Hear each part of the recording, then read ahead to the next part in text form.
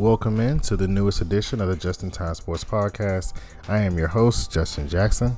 In this week's episode, we'll be talking about the NFL and what's going down there. We will touch on the NCAA tournament as we are in March Madness. We will have our MLB and we will finish with the NBA. Now, as always, don't forget to like, rate, and subscribe to the Just in Time Sports Podcast on iTunes and Apple Podcasts and Spotify. And also do not forget to follow the social media handle at JTime Sports. That is on Twitter, Instagram, TikTok, and Facebook. I repeat, at JTime Sports. Now, I hope you guys sit back and get ready to learn something.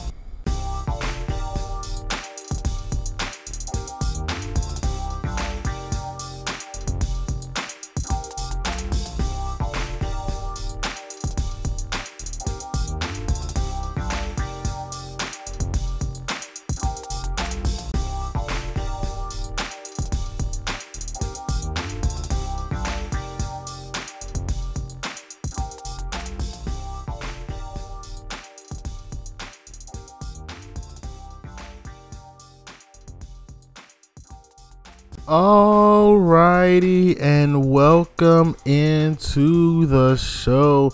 As you guys heard, we have new music in. Shout out Gabe Johnson, actually part of the family out of Houston. Shout out him for the music, and the last music too was also him. So big shout out to him. Follow him on all social media. Gabe Johnson Gaming, I believe is his handle.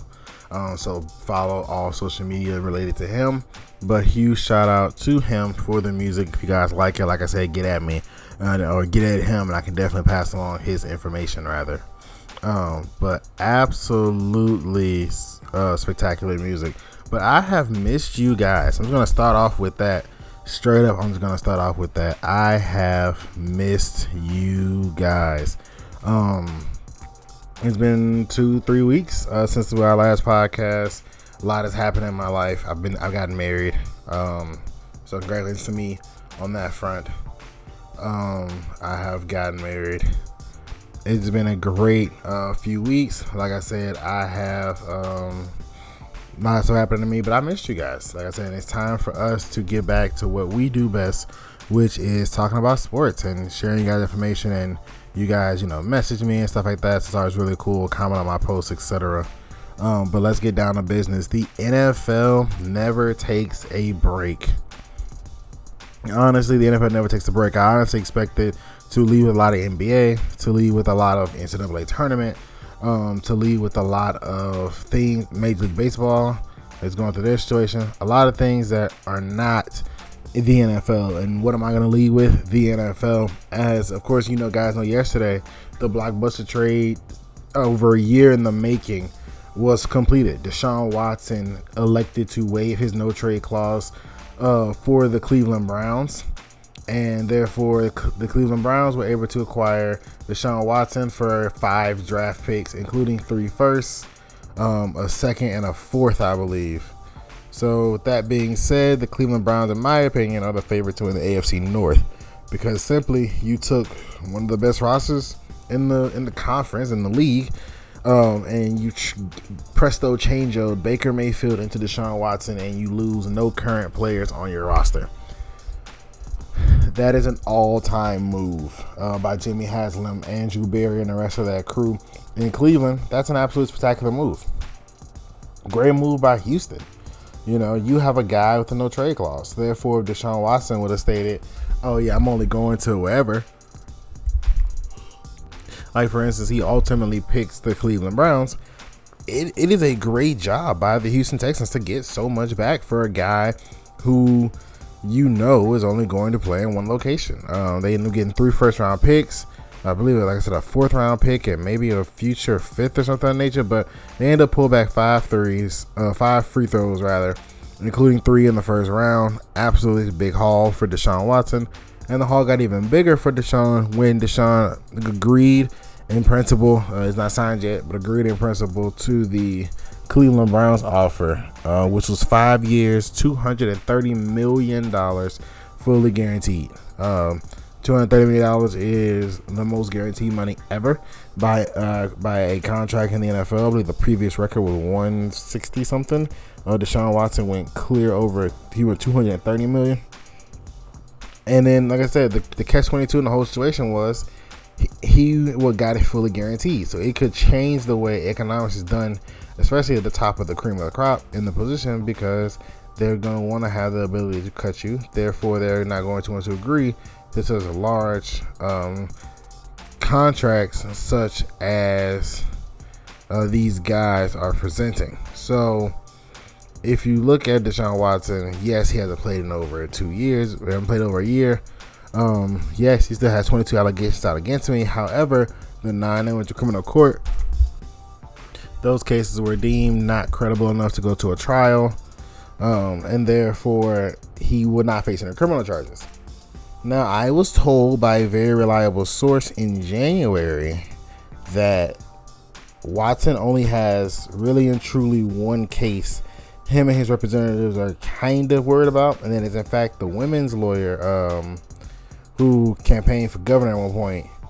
Is actually his idea that I said governor, it might have been mayor, but it's actually his idea he's fighting basically to keep the cases quiet. From what I was told, out of the 22 accusations, and Jesus, I mean 22 accusations is a lot, there was only one accusation that Deshaun Watson's camp was worried about. And so that was the one they were kind of worried about. Now, I don't know who that person is. Obviously, I didn't get that much information, but they were worried about one case, which gives credence to why the 9 cases that were in court were dismissed. Because maybe the one decided to not press criminal, decided to go civil. But, and the Cleveland Browns are getting a lot of backlash from this decision.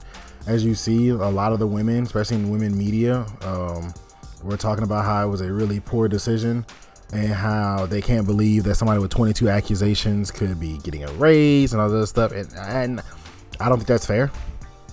I'm going to put myself out on a limb here. I don't think that's fair. I don't think that's fair that allegations, albeit 22, allegations should stop someone from advancing their career. Deshaun Watson was never suspended last season by the NFL. He ultimately did not play because he put in a trade request, and the Texans decided to hold him out due to allegations plus the trade request. They decided to ultimately hold him out, but at no point he was ever suspended. And so far throughout the legal system, he has been proven innocent due to lack of evidence. That's a situation that is ongoing. If the evidence were to come out, I'm sure he'll be suspended at least a little bit by the NFL due to the fact of conduct detrimental. Usually NFL suspends you for optics, basically. They'll suspend you.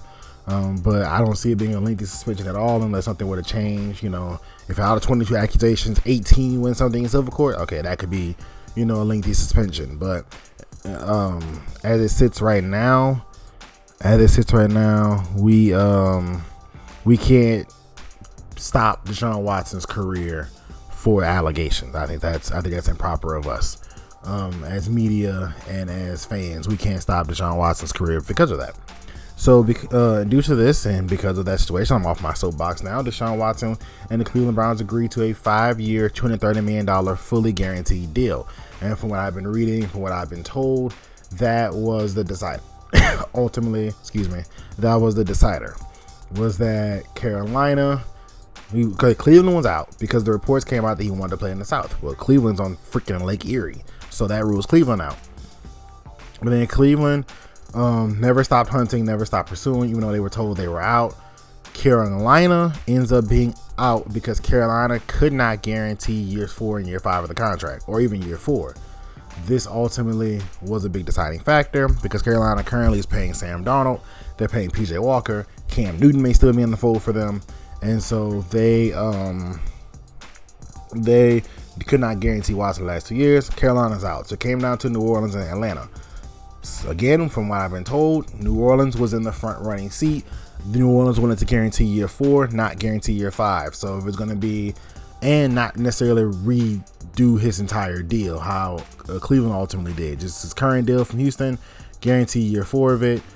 Maybe restructure a little bit in terms of adding void years, etc. in order to bring the cap number down, and things of that nature. But they were not necessarily willing to tear it up and redo the deal. But Watson was leaning towards New Orleans. better situation, more stable organization, because there's going to be a bevy of draft picks. Excuse me. Because there's going to be a bevy of draft picks. There was going to be no, he's going to have Alvin Kamara. He was going to have Michael Thomas. He's going to have the rest of that roster, that really good defense in New Orleans.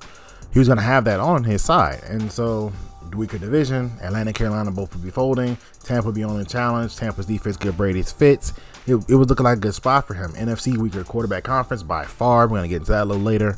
It was going to be a good situation for him. And then Cleveland came in with the offer of a lifetime. I mean, you can't pass that up. Cleveland, not only were they going to rip up his current contract, they were going to fully guarantee the new version. And that's something you can't rip up. They even finessed the contract a little bit where they dropped his base salary for next season to $1 million, which I believe by NFL rules, that's the only thing the NFL can take from him is the $1 million via suspension. And so he's still going to get 99% of his money. And so that was a big situation for him. Cleveland worked well with him and his agent, and ultimately he decided to waive his no trade clause for Cleveland, and he's heading to the Browns. Which almost the Browns had to do this because of the Baker Mayfield situation. So when Deshaun Watson or Cleveland rather made it such a big deal, made it such an obvious thing they were going for Deshaun Watson, this apparently and presumably and probably correctly pissed off Baker Mayfield. And because of which he decided that, you know what, I'm out. You guys don't want me. I'm not going to be anyone's second option. I request a trade. I'm out. This request was denied. Cleveland said they weren't going to honor Baker Mayfield's request. Like, we still got you in the contract. We got you in the team control for the next 3-4 seasons, especially with franchise tags, et cetera, et cetera. We're not going to trade you.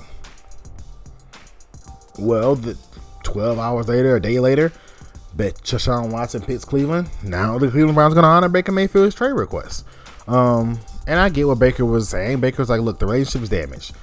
I gave him all to the fans, gave him all to the city, but you want me out. At this point, I want out. I was going to be, no, get me out of here.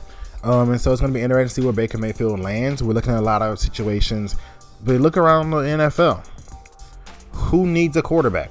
Now, this quarterback class is not strong, but he can't go to Carolina because they'd be in the same mess that that they're in currently. Sam Darnold's on an option. Baker Mayfield's in his class. So you'd be paying $40 million basically for an average quarterback play or slightly above average quarterback play. You can't do that. So therefore that changes what you're going to do. If you look at other situations, okay, let's talk about other situations. So now let's go to Seattle.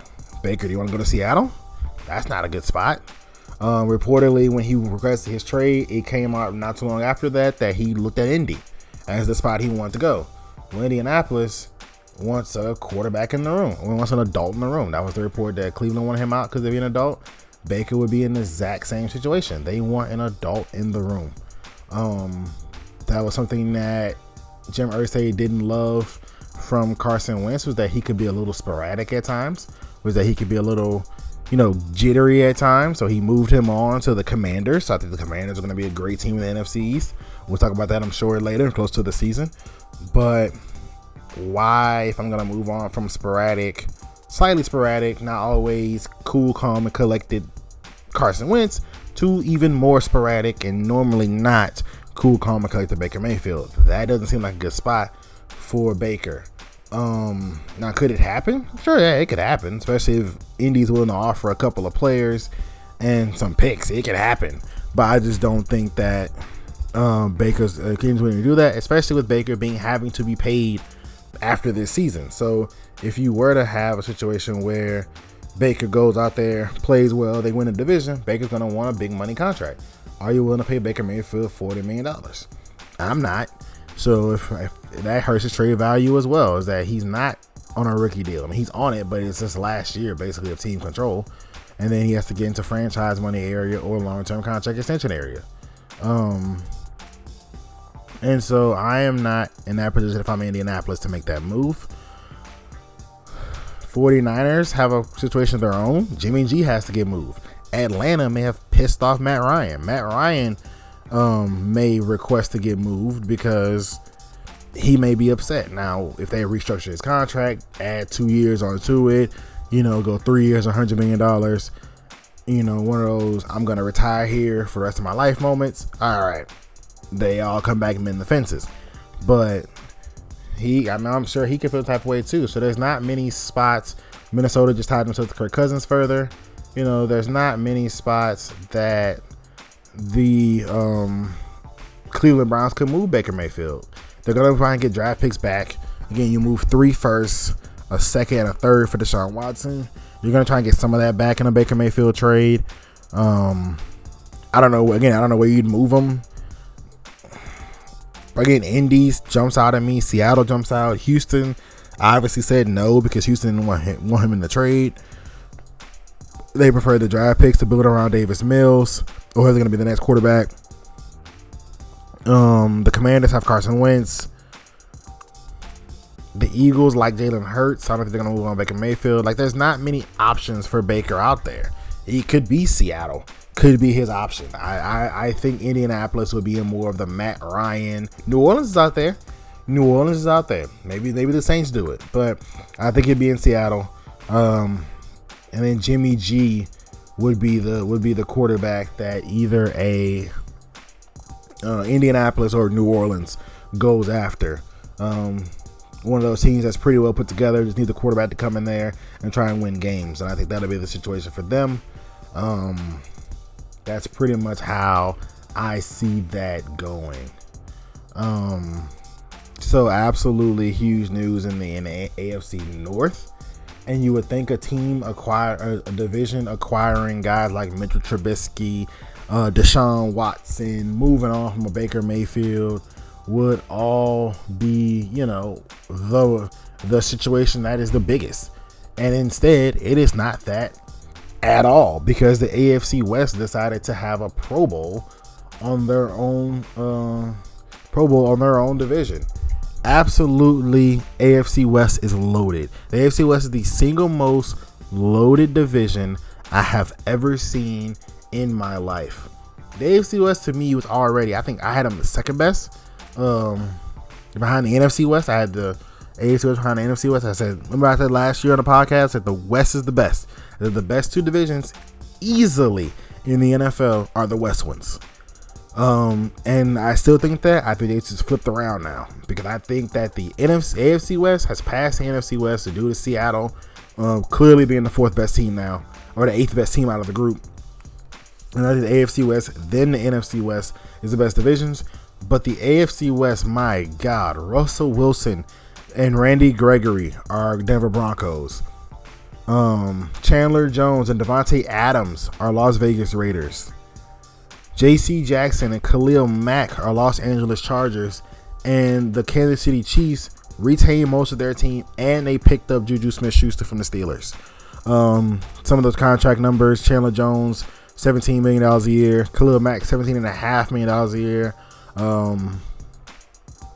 J.C. Jackson, 5 years, $82.5. Devontae Adams with the biggest non-quarterback deal in history, 5 years, $141, if memory serves me correctly. Absolutely spectacular what the AFC West did. And you look at a lot of those GMs, you know most of their names. Brett Veach is the GM of the Kansas City Chiefs. A situation where I said Brett Veach is the GM of the Chiefs. Tom Telesco was the GM of the Chargers. We spoke about this also season 2. These GMs. Like the Rams got a deal with Matt Stafford done just a few minutes ago. 4 years, $160 million with $135 guaranteed. Tom Telesco. Now this podcast come out Sunday morning, so who knows what may happen by the time this podcast comes out. But as it sits right now, these GMs are making moves. You have to win that division. In the West, you have to make a move. You saw what the Rams were doing. The Rams brought in Allen Robinson, 3 years, $40 million, if memory serves me correctly. They bring in Allen Robinson. Re-sign Matt Stafford. They still have the money for Odell Beckham. They lost Von Miller to Buffalo, 6 years, $120 million. If you look at it, that's basically a 3-year contract because it's guaranteed like half of it. So 3 years is going to be really what the contract is. And then they'll either release him, restructure it, or something after the 3 years runs out. He retires. He'll be in 33. He'll be entering 36 then. Maybe he just flat out retires. But the AFC West rather, is coming for blood, man. At first I was like, oh man, the Raiders going to be left out in the cold. And then they go add Chandler Jones and Devontae Adams in about 72 hours. So even they decided to bow up. Remember, the Raiders made it out the playoffs for that division last year. The Chargers didn't make it. The Chiefs made it. The Raiders made it. And the Broncos didn't make it. So the Broncos added Russell Wilson, the biggest addition, obviously. And then you pick up, Randy Gregory to help your defense out. And then you, in turn, Raiders decide, okay, well, we're going to pick up our 2. Chargers get their 2. Chiefs get Juju Smith-Schuster. Makes it an absolutely insane arms race what's happening in the AFC West, rather, and it's fun to watch. It's absolutely spectacular. And just a lot of, and to wrap this NFL topic up, a lot of great talent is still left on the board. I know I didn't touch on everybody. People made moves. Patriots made a couple small moves. Ty Montgomery was a Patriot move. The Saints made a couple of small moves. No one's making any block. The Buffalo Bills bowed up. They got Shaq Lawson back and Khalil Mack, so they've decided to try and fix their defense. And of course, they'll get Trey White back from injury because he obviously was hurt and didn't even get an opportunity to play the last half of the season. So he'll be back. Of course, you get Josh Allen another year. They did release Cole Beasley, but a lot of talent left. I'd be very interested to see how this goes. Zadarius Smith was originally committed to the Baltimore Ravens to the point where they had edits, and what's kind of tragic about it was the NFL Twitter page tweeted out, "Oh, you don't think Buffalo's happy to have Zadarius Smith back?" With a young Zadarius Smith, because he was drafted by the Ravens. A young Zadarius Smith, obviously in his Ravens jersey. I get the NFL alert, and then I get right after that, Ian Rappaport, I believe, breaks the news that Zadarius Smith backs out of his commitment with the Ravens.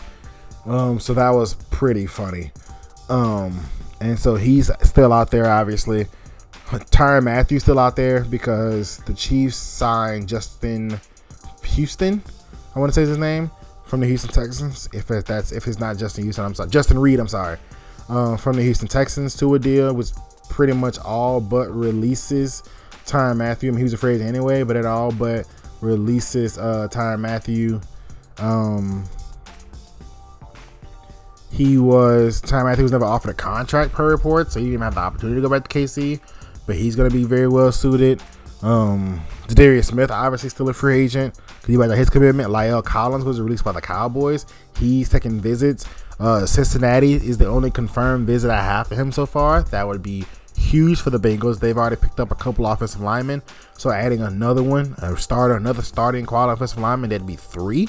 So they had two good offensive linemen, right? There's 2 good ones, 1 okay one, and 2. Yeah, the 2 tackles were good. The center was okay to good. He was on the bottom of good, and then the guards were tragic. They picked up a tackle and a guard, so you kick one of the tackles inside, and then they add La'el Collins. That's 3 starting level offensive linemen, plus your 2 good offensive linemen, and your pretty solid center. You've got 6 good offensive linemen, or a pretty good offensive line on a team really only missing an offensive line. And so he's done that visit.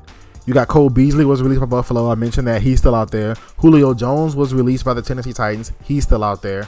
Jarvis Landry was released by the Cleveland Browns. He's still out there. Obviously, Odell Beckham coming off his knee surgery and the Super Bowl victory. He's still out there. And that's not even all of them. Star Lutalele, he's still out there. And then, of course, fringe level players, guys who may or may not be back in the league, they're still out there as well. Jacoby Brissett has signed with the Cleveland Browns because he was still out there for a while. Carlos Dunlap, he was released. He's still out there. Larry Ogunjobi had a 3-year, $40 million deal with the Chicago Bears. Fails his physical. They pulled the offer, so he's still out there. But that situation could be complicated by the fact that he did fail his physical. So that situation could be complicated one. Definitely there. Trying to see if anybody else. Follow my Twitter page, Instagram page, man. I've been all over this stuff. Danny Trevathan is still out there. So, it's a lot of good talent. Eric Flowers is still out there.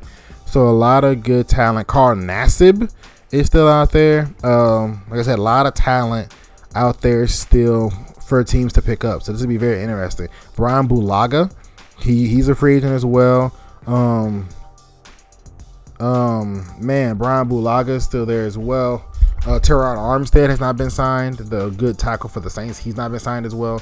So lots and lots of good talent still out there for GMs to fill in their teams. If you're very interested in how this goes, again, follow Just in Time Sports on Twitter, Instagram, and Facebook. I've been rolling on that. Keeping you guys updated as possible, all in one place instead of having to follow 15 people to get this one information. It's all in one place. So definitely follow that. Turn your post notifications on as I'm constantly rolling stuff out. Even crossing over sports, which we're going to get into, a little later. But up next, we're going to shift to the NCAA tournament and talk about what is going down there.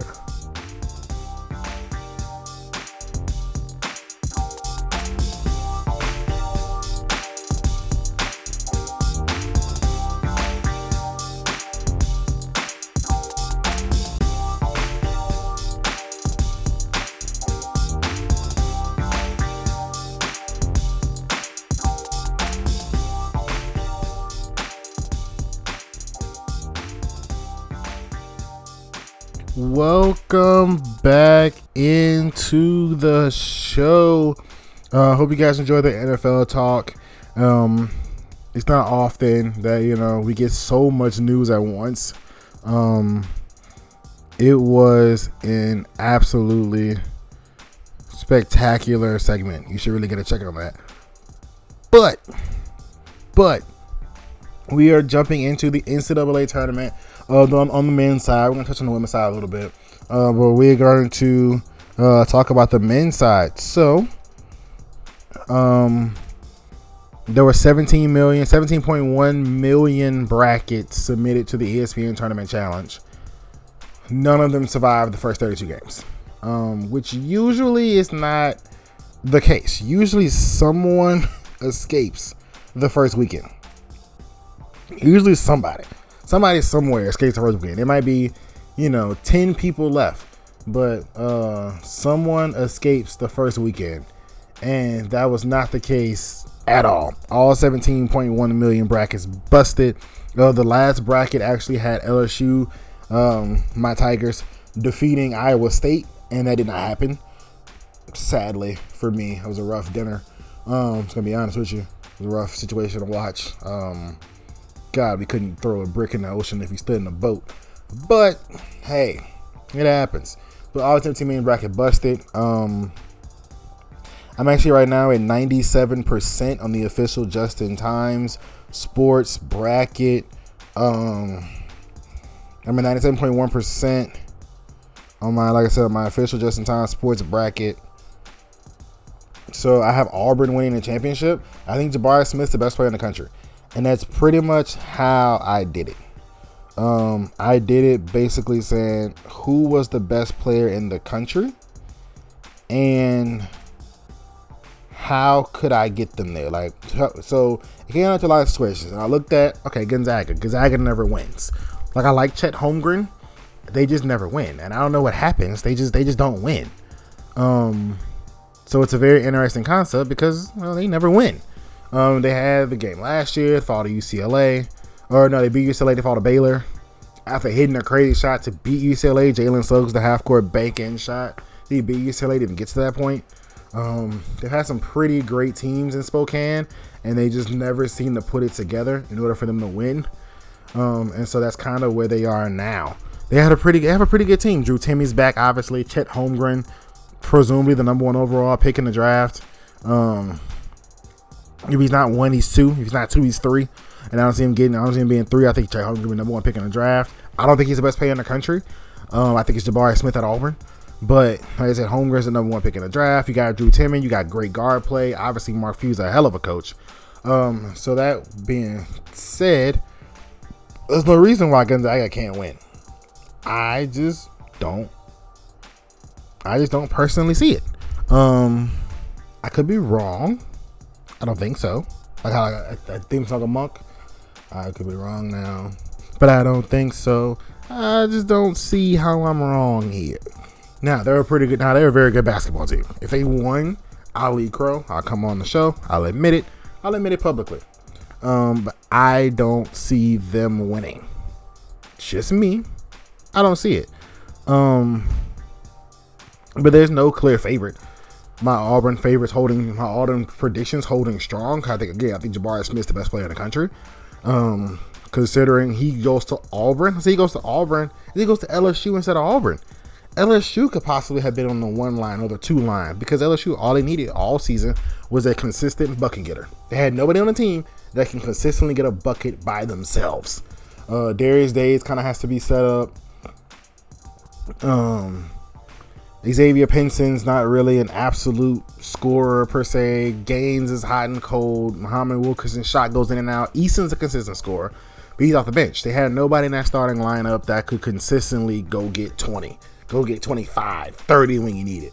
Jabari Smith can do that. He does it for Auburn. When they need a 30-point game out of him, he goes gets 30. You couple that with their excellent guard play. Bruce Pearl's coaching his tail off. And you have got Walker Kessler blocking 7 shots a game. They're a great basketball team. As I said, I got Auburn winning the NCAA on the men's side. Definitely have them winning. Like I said, and that falls on Jabari Smith's shoulders. That's the reason I picked him to win. I think he's the best player in the country. No clear favorite. This feels very reminiscent to Carmelo through his run. That was no clear favorite when Carmelo number 1. They came out, they won. Melo was the best player in the country. Bam. He was the best player in the country, not named LeBron James. Still LeBron James at St. Vincent St. Mary. Carmelo Anthony carried Syracuse to the title. There's no clear-cut favorite in the NCAA. Baylor fell today to North Carolina. That was a lot of people's pick. Trendy pick was Baylor going to the repeats. Really hard to repeat. That asks you to be 12-0. It's not like the NBA where you could lose some games in the series and have a hard-fought 7-game series and survive. Like, you have to go 12-0. You have to win 6 games. You have to win 12 games in a row to win 2 titles, and that's one mess up anywhere, and you don't win the second title. And so they did it today. Went behind by 25. I don't think the game gets close. I like Carolina a lot too. So if you hear me say we, because I'm talking about Carolina, I don't think the game gets close. Brady Manick gets a BS ejection, and the game turns. It was a 25-point lead for Carolina. He gets ejected in the second half. It goes into overtime. So the game turned very, very quickly on the hands of Manick's ejection. Definitely, I do mean definitely, a bunch of crap there, but it is what it is. North Carolina survives, so Baylor's out. So one of the 1 seeds are out. That bracket's on wide open. That Carolina team is dangerous. They blew out Marquette and were blowing out Baylor, like I said, until Manick goes down, and then the tide turns. If Baycott, the big fella Baycott, makes his free throws, the game doesn't go to overtime. But it's just a lot, man. That Carolina team is really, really good. That's a really wide open region. Carolina's got a good shot at it. And so a lot of the brackets are wide open. Like I said, no favorite. I'm going to go with Auburn. Now on the women's side, I'm not doing as well, admittedly, on the women's side. My bracket, I'm at 95.2% on the women's side. I'm at 97.1% on the men's side, although I'm still doing well on the men's side, or on the women's side rather. I have UConn winning. Because I think they have the best player in the country, Paige Beckers. If she's healthy, that's a very dangerous team. The only reason why UConn is not on the 1 line is because Paige got hurt during the season. And so UConn suffered some L's they would not have taken if she was there. But they suffered some loss to her. Azzi Fudd was trying to get her legs under her, so they suffered a couple losses they would not have normally suffered. But there's some interesting games going on the women's side of things. Kentucky, who won the SEC title, beating South Carolina in the title game, lost to Yale today. Not Yale, Harvard, rather. They lost to Harvard today. They lost to the 11 seed Harvard. That's a major upset. Princeton, sorry. I picked every Ivy League school but the right one. Princeton, they lost to them today. LSU's currently in a dogfight with Jackson State, which is very interesting because LSU's hosting these games. So they're in a dogfight with Jackson State. It's a very cool quirk. I like that the female bracket does. The top 4 seeds host the first round in little like baby brackets. So like, yes, it's all the Spokane region, but like LSU's hosting the 3 and the 4. So the 3 game and the 4 game are in Baton Rouge, and then the 1 seed and the 2 seed are playing in Stanford.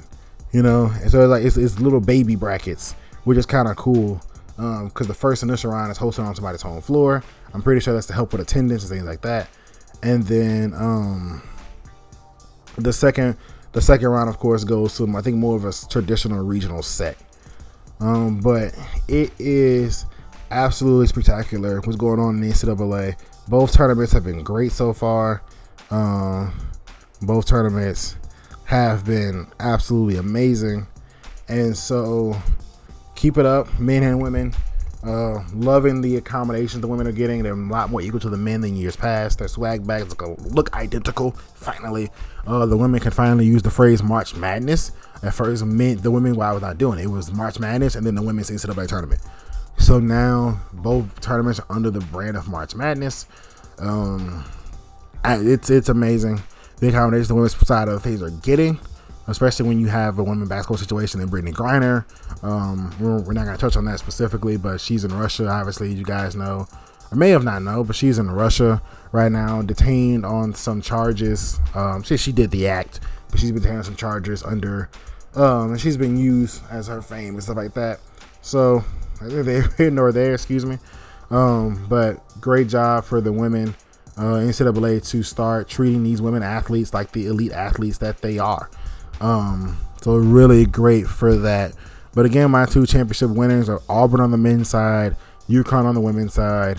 So that would be my 2 picks. But up next, we're going to shift to Major League Baseball. I'll talk about what's going down in the Diamond.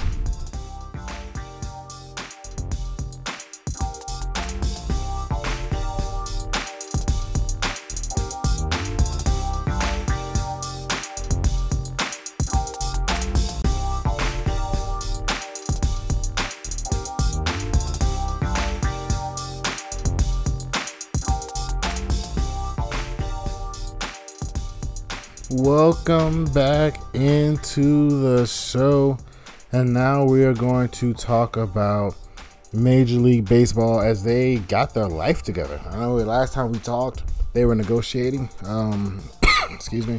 lockout part 4, it feels like, in recent years, but they were negotiating, trying to get the schedule back, trying to save 162 games. Obviously, if you got 162 games, you do not have to worry about negotiating in terms of salary reductions, etc. Obviously, fans will be in the stands, so you don't have to worry about that necessarily. But, the owners are the owners. And then the union is the union. So you're dealing with one of the strongest unions in the dealing with the strongest union in professional sports. And then you're dealing with an ownership group about as tight-knit as you can get it. In regards to the Major League Baseball owners, those guys band together. They're all uber rich, as all ownerships are. And so they know they have a tangible product. And that tangible product is the game and availability to play.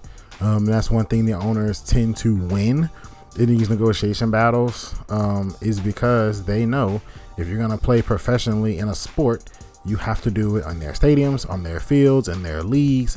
You're going to have to do it on their terms, on their dime. And so they have an advantage in ownership, but the Players Union fights back. Like I said, very, very aggressively. The Players Union fights back in Major League Baseball. And so some big moves happened Since they've opened up trading and free agency, obviously they came to an agreement. They were able to save 162 games. They're going to play all 9-inning games, even double headers. They will play 9 innings instead of, instead of the 7 innings that they were doing previously. They are going to do 9 innings all season, 162 games. Opening day was delayed 3-4 weeks, but they're going to still finish on time because, again, they're going to play double headers when necessary. And so, like I said, we're going to go through quickly, run through some of the big moves that has happened. Matt Olson has gone to the Atlanta Braves. Big move there from the Oakland Athletics, if I remember saying that correctly. He was signed with the Athletic Braves. Jesse Winter has gone to the Seattle Mariners. That is big for them. Seattle's not necessarily known for making big moves in free agency. The last, obviously, to me, they had Robinson Cano, they had Alex Rodriguez, but they haven't done anything. They drafted A-Rod. They had the Griffey situation. Seattle's not really known for pulling the trigger on free agents as trades. So it was big for them to get Jesse Winker. Chris Bryant, most notably of the Chicago Cubs, has decided to move on, and he signed with the Colorado Rockies. Freddie Freeman has gone to the Los Angeles Dodgers. And Carlos Correa has gone to the Minnesota Twins with a very unique contract that includes the opt-out, after every season. So, I don't think Carlos Correa sits on the Twins very long. He lived in Houston for years, state taxes. I just think that he had to get away from Houston. I do believe that happened, that he had to get away from Houston. All the players, pretty much besides Jose Altuve and Alex Bregman, that were connected to the trash can cheating scandal, decided to, all of them have left the Astros pretty much. They got away from the team as far as possible. And so that was how they went down. I don't think Correa sticks in Minnesota very long. It is what it is. But the thing I want to hinge on is Freddie Freeman to the Dodgers. Now, this was huge. The Dodgers thought that, a lot of fans thought that Freddie Freeman was going to end up on Tampa Bay. Yankees came up, obviously, when there's a big free agent. The Yankees come up and go into the Dodgers. I'm going to say this now. I said it before last season. I'm going to say it again. The Dodgers have the greatest lineup I've ever seen. I'm only 24, turning 25 in a couple months. The Dodgers have the greatest batting lineup I have ever seen.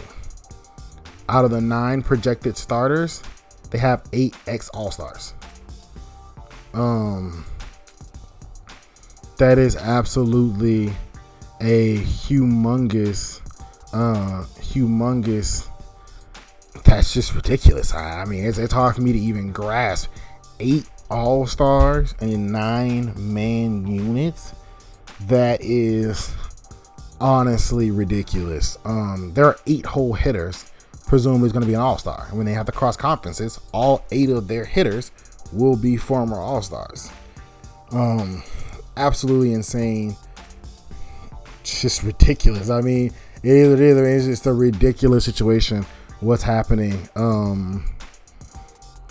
for the Los Angeles Dodgers. They've got to fix their bullpen. They lost their closer. Kelly Jansen moved on, I think, to the Braves. They lost their closer, but they're going to have to get their pitching situation figured out, specifically their starting lineup. Like I said, now they're closer because Jansen moved on. So they're going to have to figure that out. But it is an all-time, absolutely crazy lineup for the Dodgers. Anytime you have a lineup like that, you are going to have a spectacular season. So if they can get solid pitching, they are going to be a very, very dominant team. So huge shout out to them. That is going to be an absolutely great team. So wow to the Dodgers. I mean, literally all of my friends, especially that knows baseball, all said at the same time, like, wow, to the Dodgers. So huge moves out of the MLB. But now we're going to shift to our last segment. We're going to be talking about the NBA and what's going down there.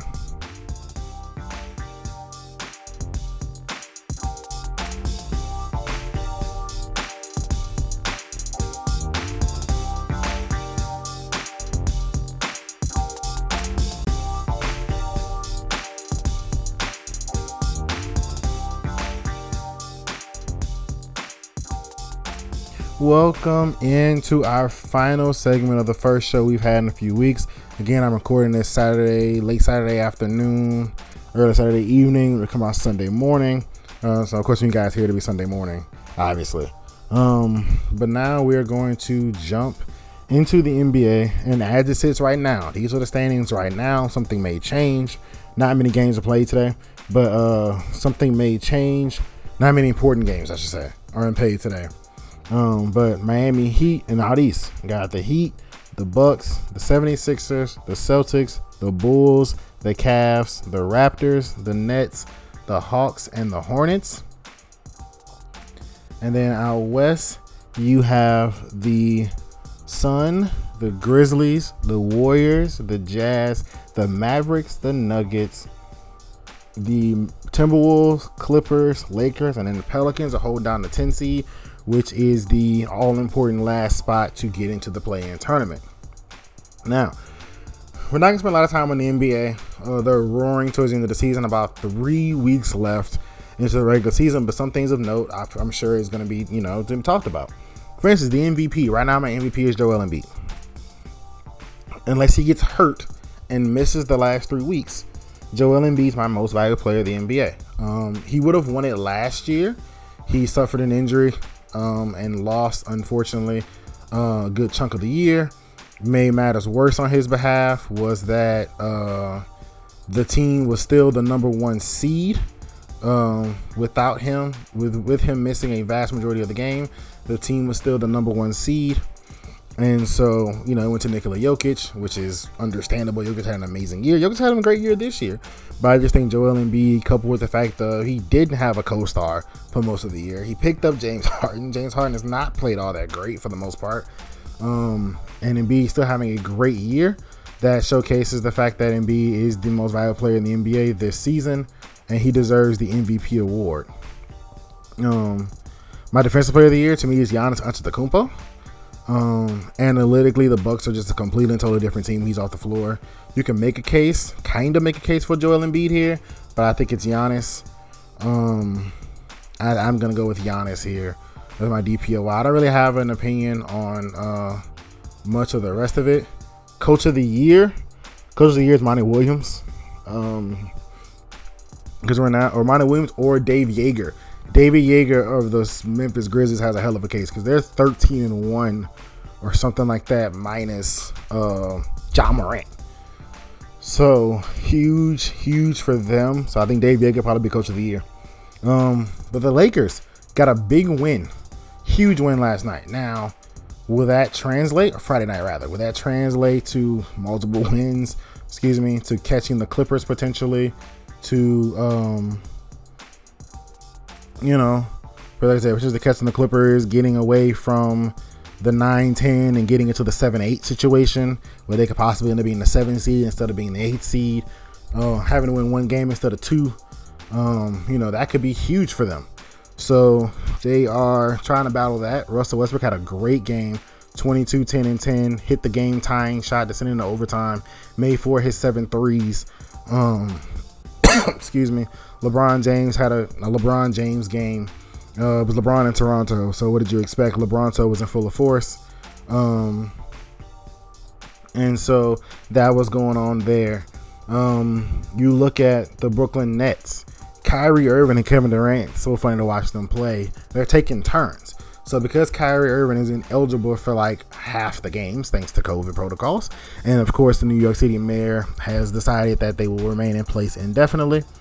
When Kyrie is on the floor, KD takes a massive step back, a humongous step back.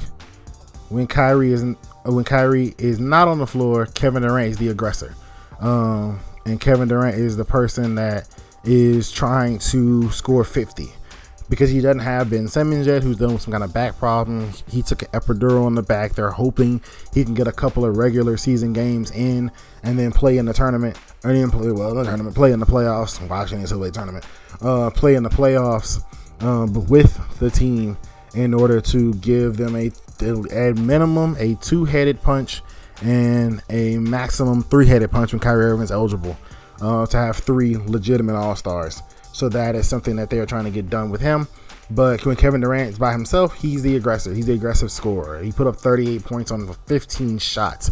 So even when he's quote unquote aggressive, he doesn't have the 25, 30 shot attempts you may see from a LeBron James. He'll get 15 to 20 shots, end up with 35, 40 points.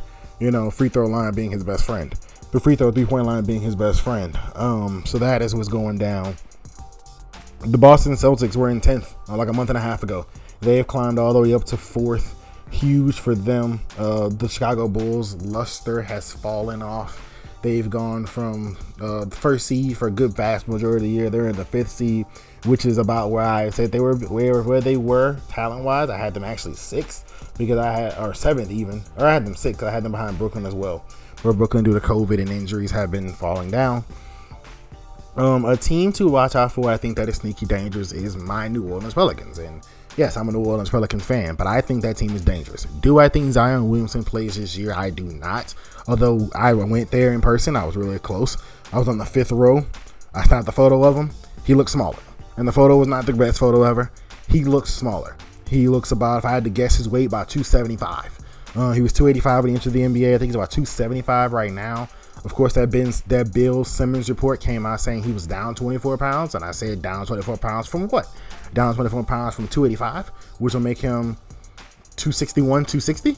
Or down 24 pounds from 310, which would make him 286. What down 5 pounds is he? If I had to guess, I would guess he's about 270. I would guess he's about 270 pounds, and that would be where he currently is. And if he's that, the Pelicans have a chance, especially if he get on the floor. Brandon Ingram and CJ McCollum is a top 10 duo in the NBA. Argue with whoever you want. Add Zion Williamson in, they're one of the 5 best big threes in the country. The 5 big threes in the world. And so that is definitely what is occurring in the NBA. You look at the Lakers. They're on Anthony Davis watch. That is a very dangerous team. If Russell Westbrook has finally clicked it, not necessarily the shooting. The shooting is not, I don't expect that. But the efficiency and the way he played the game against the Washington Wizards, or the Toronto Raptors, I'm sorry. If he plays like that in terms of the efficiency, in terms of decision making, he played with most of the game. If he can continue to do that, LeBron's LeBron, Anthony Davis to Anthony Davis, that's still a title level team. That's still a team that could end up the 8th seed and going into Phoenix. Similar situation as last year. Now with a healthy Anthony Davis, Russell Westbrook playing mostly efficient, and LeBron being LeBron. The best player, it would be on the Lakers. The second best player would be on the Lakers. And the 4th best player would be on the Lakers, because Chris Paul has a broken hand. Who knows how he'll be when he comes back? He might come back right at the start of the playoffs. You look at the Golden State Warriors. They're vulnerable because Steph Curry has the ankle thanks to Marcus Smart. He may come back right at the start of the playoffs. He's going to be out of shape. Maybe he's out of rhythm. The West got blown wide open. It's going to be very interesting. Steph Curry's injured. Chris Paul's injured. Anthony Davis is potentially on the mend. Not too far away from recovering. And so there is a lot happening for the Western Conference and the East. Of course, the East is open. You look at Miami. They don't have a superstar. In the playoffs, you need a superstar to win games. Miami doesn't necessarily have one. Giannis is Giannis. So there's that. So the Bucks have a shot. 76ers, Harden. You look at Harden. He's not a playoff performer. Embiid's body usually fails at some point. Doc Rivers is not the greatest playoff coach either. The Boston Celtics, Jason Tatum, is he ready to elevate that squad to a title contention situation? The Chicago Bulls, I don't think they have a high enough ranking star. The best player on their team is DeMar DeRozan. I don't think he's top 10 in the NBA. You need a top 10 player in the NBA to win a title. Cleveland's too young. Brooklyn has a COVID situation. I mean, there's so many on both sides. Anything can happen.